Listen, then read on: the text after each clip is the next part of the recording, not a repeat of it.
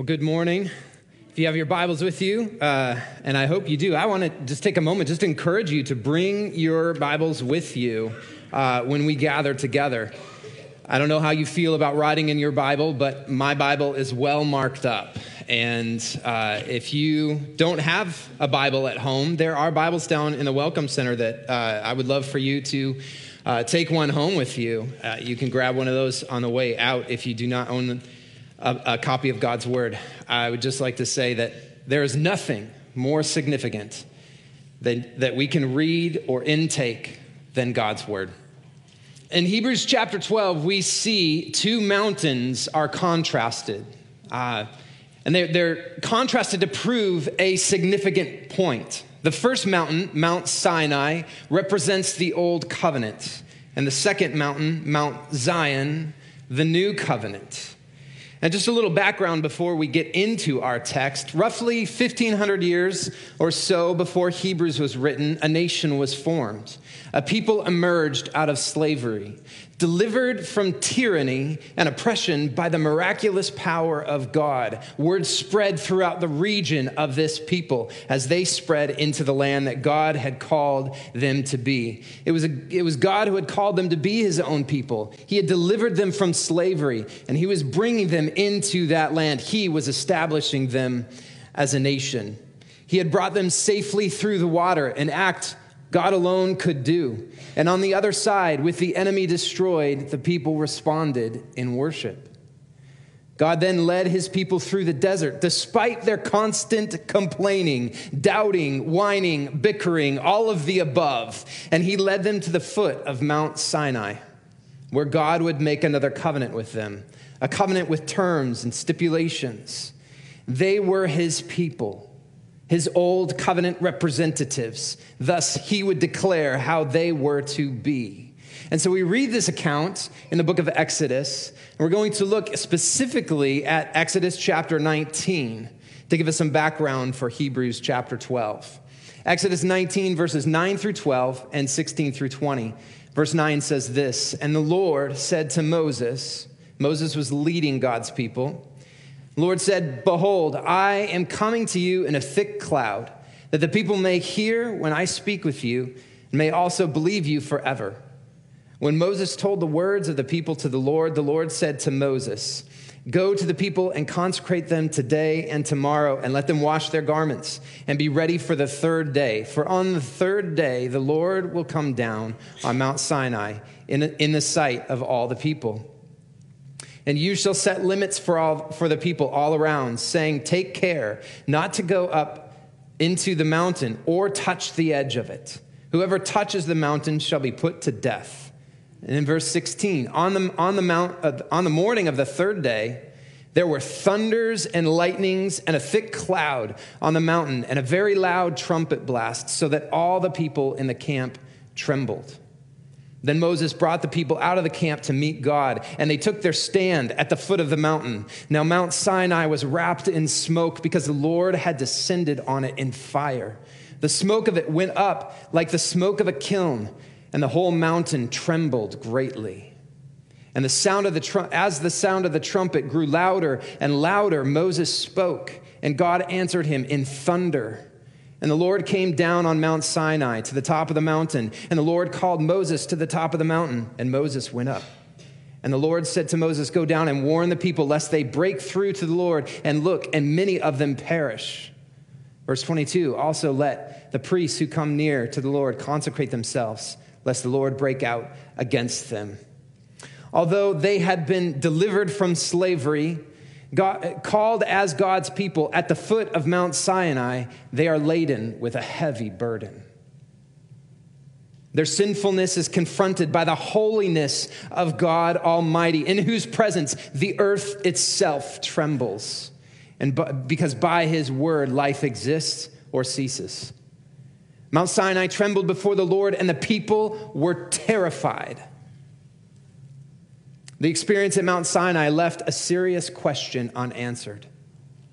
Who can stand before a holy and righteous God, the creator of all things? This tension is carried over into the argument in our text in the book of Hebrews today. And so we will systematically make our way through the rest of chapter 12, beginning at verse 18. We'll read 18 through 21 and see that first mountain. Writer of Hebrews says, verse 18, "For you have not come to what may be touched, a blazing fire, a darkness, and gloom, and a tempest, and the sound of a trumpet and a voice whose words made the hearers beg that no further messages be spoken to them. For they could not endure the order that was given.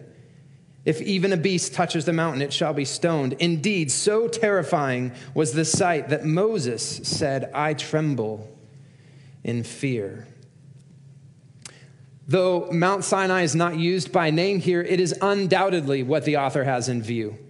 The mountain represents the old covenant way of relating to God.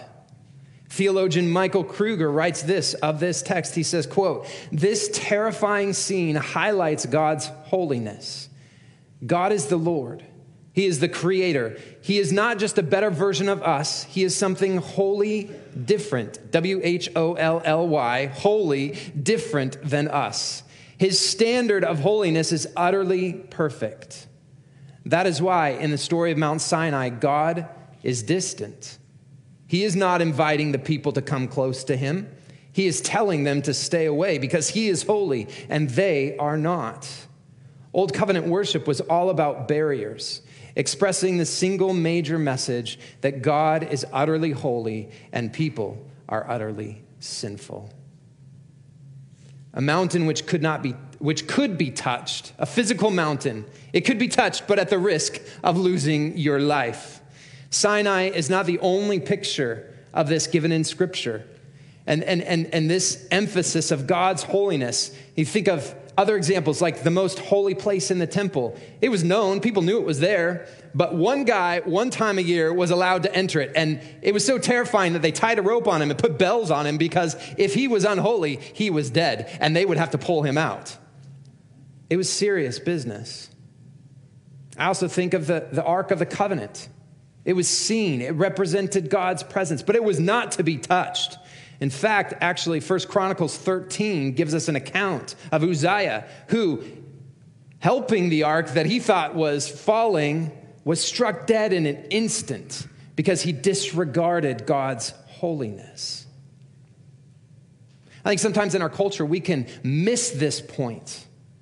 The point that they were terrified at Mount Sinai because of the holiness of God Almighty.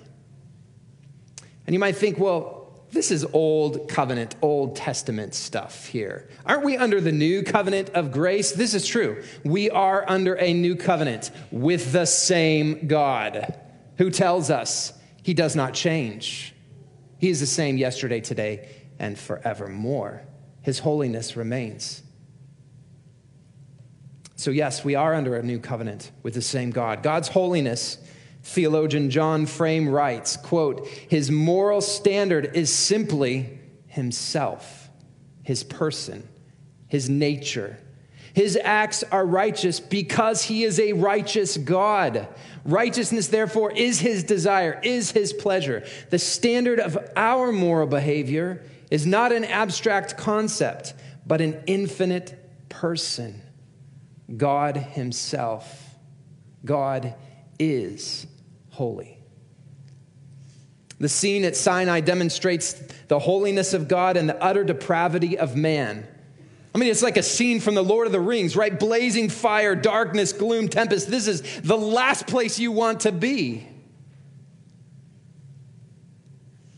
Except for this is where God has declared he will meet his people and he will reveal his holiness to them. So terrible was the sight that Moses, the chosen mediator, says that he trembled with fear. But the writer of Hebrews reminds his readers, Sinai is not the mountain that you have come to, nor the one that you want to return to.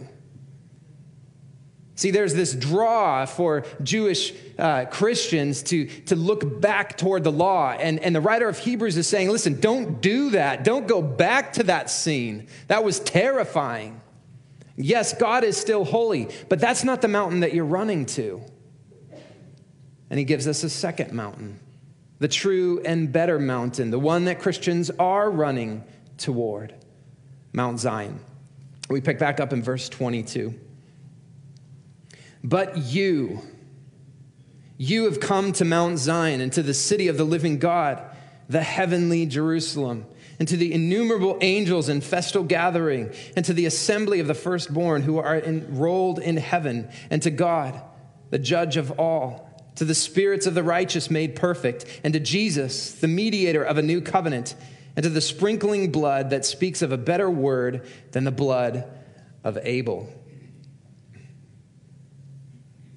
The writer of Hebrews says, as terrifying as that scene at Mount Sinai was, that is where we were. That's where we've come from. That is not where we're heading. Where we're heading is toward Mount Zion. And this is not merely a temporal or physical location. This is the holy city of Jerusalem, the city of the living God, the heavenly Jerusalem. It's eternal in nature. It is not of our world, but of another. And he describes this gathering, this assembly that's there. There's innumerable angels gathering there, and they're feasting. God's messengers are present in this city. They're celebrating alongside God's people. The Greek word used there that's translated as assembly, ekklesia, is one great assembly. And this is the church. These are God's people and God's messengers, and they're feasting and they're celebrating the good work that God has done. This is a glorious city. And not only is there feasting and God's people are there, but more importantly, God himself, the judge of all, he is present with his people. Contrasting that to Sinai, where his people were there, but they didn't even want to touch the roots of the mountain. Like, keep this separation. God is with his people in the New Jerusalem. He's with those saints, the great cloud of witnesses that he talked about in the beginning of chapter 12, the righteous made perfect. It reminds me of verse 2 at the beginning of this chapter where he says that Jesus is the founder. He's writing our story and the perfecter of our faith. He will bring us into his righteousness. Not only is the Father there, but Jesus, the mediator of a new covenant, he is there. And then he ends with this kind of odd ending, and sprinkling of blood about a better testimony of Abel. What is that about? Like, you're seeing all this feasting, this glorious city, and God's there, and Jesus is there, all the saints are there, and blood of Abel? What are you talking about here? Abel's blood, if you think back to Genesis chapter 4, the first murder that happened, Cain took Abel's life. And when God confronts Cain, it says Abel's blood cries out from the ground. Abel's blood cried out to God for the sins of the natural firstborn, Cain, who had murdered him. Abel's blood stood as a testimony of the sinfulness of man. Similar to the blood of the Passover lamb. As they were leaving the Exodus, they were to sprinkle blood over their doorpost. It was a sign, a symbol of the forbearance of God, the patience of God toward the sinfulness of man.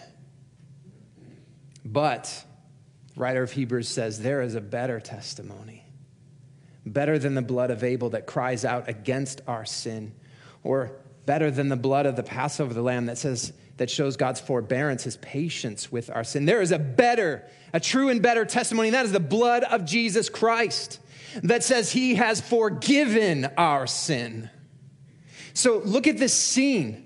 Like he's saying, this is Mount Sinai, this mountain that we came to and trembled because of the holiness of God. And that same holy God has made it possible for us to join him in fellowship. And how has he done that? Through the blood of Jesus Christ. It is the work and sacrifice of Christ that has made it possible for saints to join with the angels in celebration of the glory of God. This is a beautiful scene, a beautiful scene. Jesus' blood testifies of God's mercy and grace. Not delayed judgment, but the remedy of the problem. The blood of Jesus stands as a testimony of God's good work. And so these two mountains are contrasted. telling a narrative, a long story of the redemption and the glory of God, the lengths that God would go to demonstrate his holiness and redeem his people. And so then we come to the central point of the author's portion here of text, where he gives a warning, and then he charges the church, cling not to the temporary things of this world. Rather, cling to that which cannot be shaken and run toward that eternal kingdom. This picture that he just painted, this scene of glorious fellowship and worship in the presence of God, he says that's our goal. So let's get moving. But he said, as any good runner or a long distance journey, if you don't have to carry a burden, don't. Let go of it, because that's where we're headed. We pick back up in verse 25. See that you do not refuse him who is speaking. For if they did not escape when they refused him who warned them on earth, much less will we escape if we reject him who warns from heaven. At that time his voice shook the earth, but now he has promised, yet once more, I will shake not only the earth, but also the heavens. Verse 27, this phrase, yet once more, indicates the removal of things that are shaken. That is, things that have been made, in order that the things that cannot be shaken may remain. And so we come to the main point that he is making as he contrasts these two mountains. One glorious picture of where we're headed, one terrifying picture of where we have been. And he says, now, as we are running toward this city of God, he says, don't hold on to those things that will one day be shaken, those temporal things. And he begins this portion of the text by giving a warning. Looking back to Mount Sinai, those who stood at the foot of the mountain shook with terrible fear, but it was not godly fear or reverence. For the lure of the golden calf had begun already to work in their hearts of stone and quickly became a reality for them. Disregarding God's word, they fashioned for themselves something to worship which they could control. Instead of humbling themselves, they elevated themselves and worshiped lesser things, rejecting the command of the Lord, revealing their sinful, idolatrous hearts, and falling under the judgment of a holy God. The warning here is clear. Do not follow their lead. Don't walk down that path. Do not reject the word of the Lord to turn and worship false things. Now, our false things might not be a calf made out of gold. It might be ourselves, our opinion, our comfort. It might be things of this world, things that are one day destined for the garbage dump or the burn pile. Like, those things are good things, but we sometimes make them great things and ultimate things. The warning here is clear. Cling not to the things that are shaken, which will pass away. Cling to that which cannot be shaken. Clinging to the temporal produces fear and trembling, as we saw in verse 21. Two words describe Moses' disposition. And Moses was probably the boldest of them all because he actually had been in the presence of the Lord. And so Moses, as the mediator, was described by two words, fear and trembling. That fear was in being intensely afraid or even full of dread. So much so that the emotional response had a physical effect on him. He was physically trembling, convulsing, shaking. They were terrified. This tells me that true security cannot come from things of this world. For the things of this world have an expiration date. Everything. No matter how much we love it, it has an expiration date. And we must keep that in mind. They will all fall away when the holiness of God is revealed and the earth again shakes, much like at Mount Sinai. So now we come to the initial question. that was addressed before. If we see this glorious picture that the author of Hebrews has painted of what's ahead of us, but yet we see this terrifying mountain that's in front of us, who can stand on God's holy mountain? That was answered for us in Psalm 15. Psalm 15 says this, that question was asked here, O Lord, who shall sojourn in your tent? Who shall dwell on your holy hill? He who walks blamelessly and does what is right and speaks truth in his heart and does not slander with his tongue and does no evil to his neighbor, nor takes a reproach against his friend, in whose eyes a vile person is despised, but who honors those who fear the Lord, who swears to his own hurt and does not change, who does not put out his money at interest and does not take a bribe against the innocent. He who does these things shall never be moved. How you compare to this list right here? Walks blamelessly. No one could ever say anything of blame against you. Speaks truth, not just out your mouth, but internally in your heart, always speaking what is true.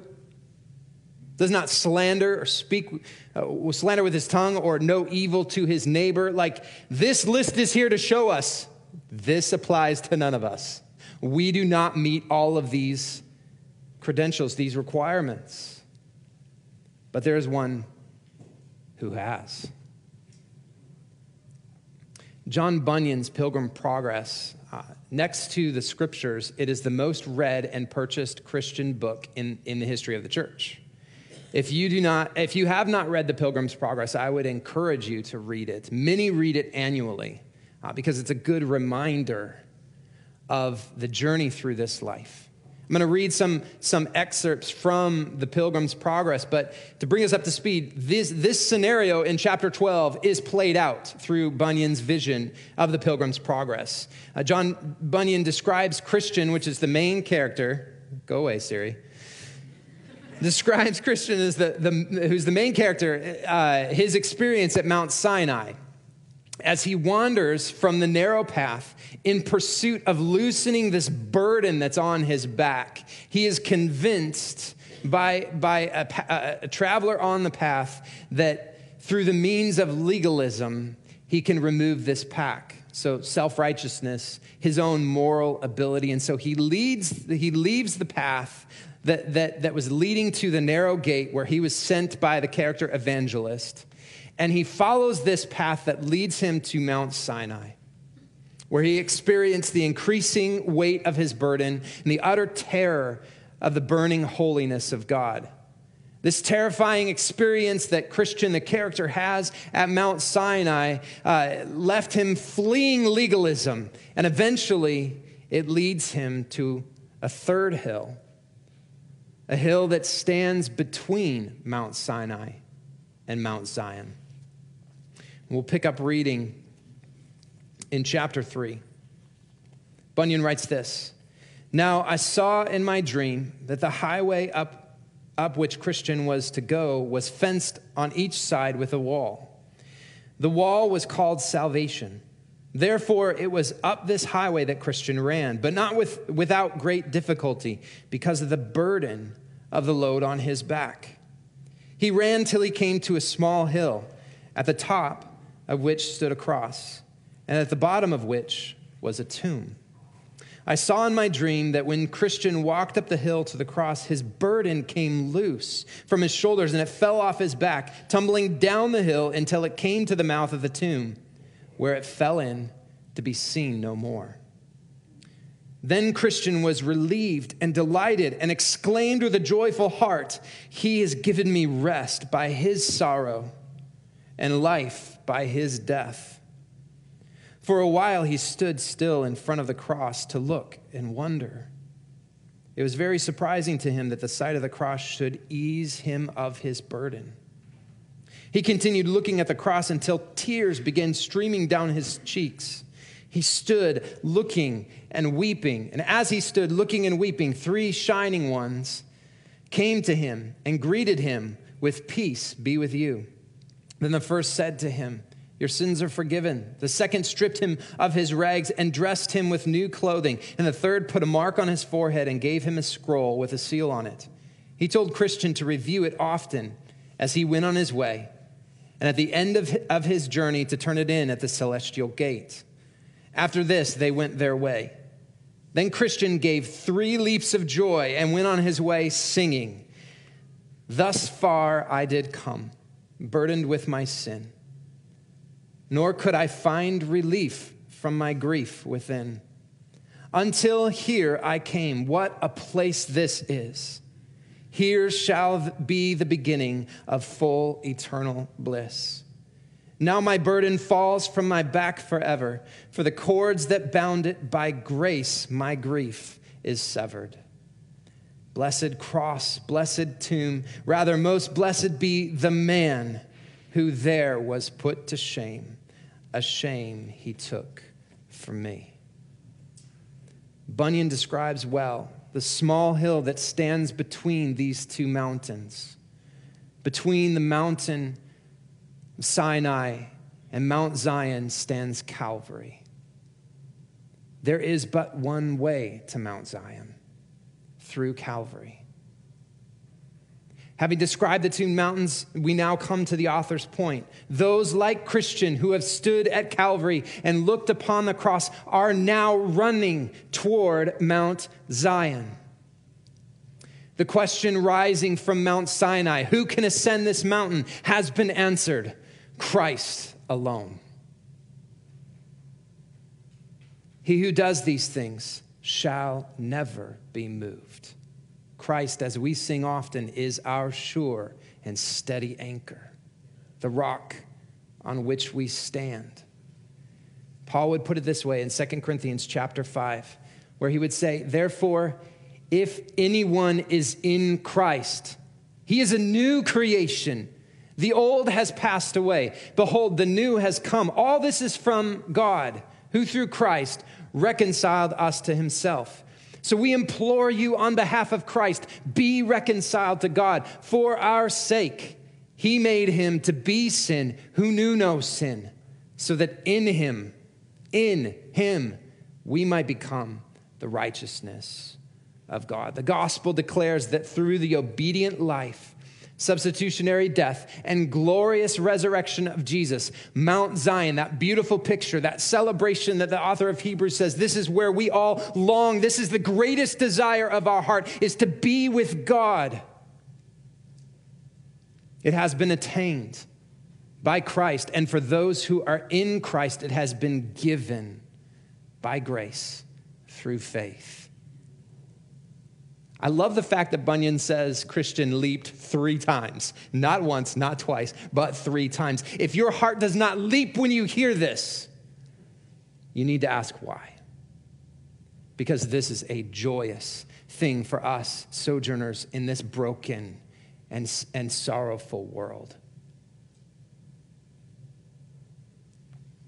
So I ask you, do you believe Jesus is better than anything else in this world? That he is the greatest prize and that he is the only way of salvation? Do you believe that? Does your life reflect that belief? Is it demonstrated? Is it declared by your words and your actions? Do you believe no one else ever could or ever has fulfilled the requirements of Mount Sinai save Christ alone? And do you cling to him above all else?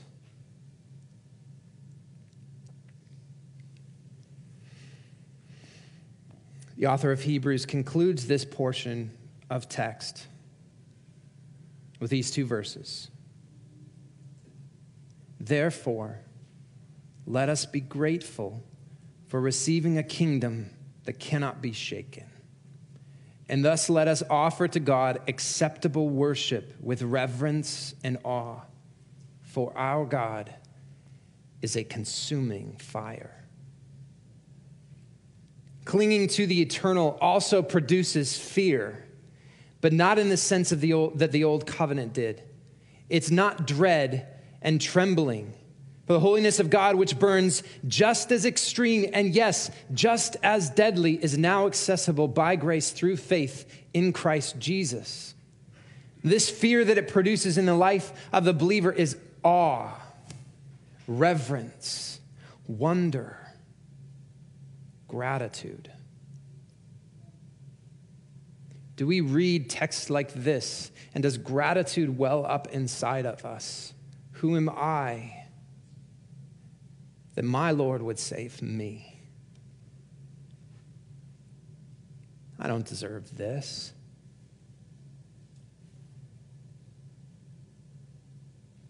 He is glorious in all his ways.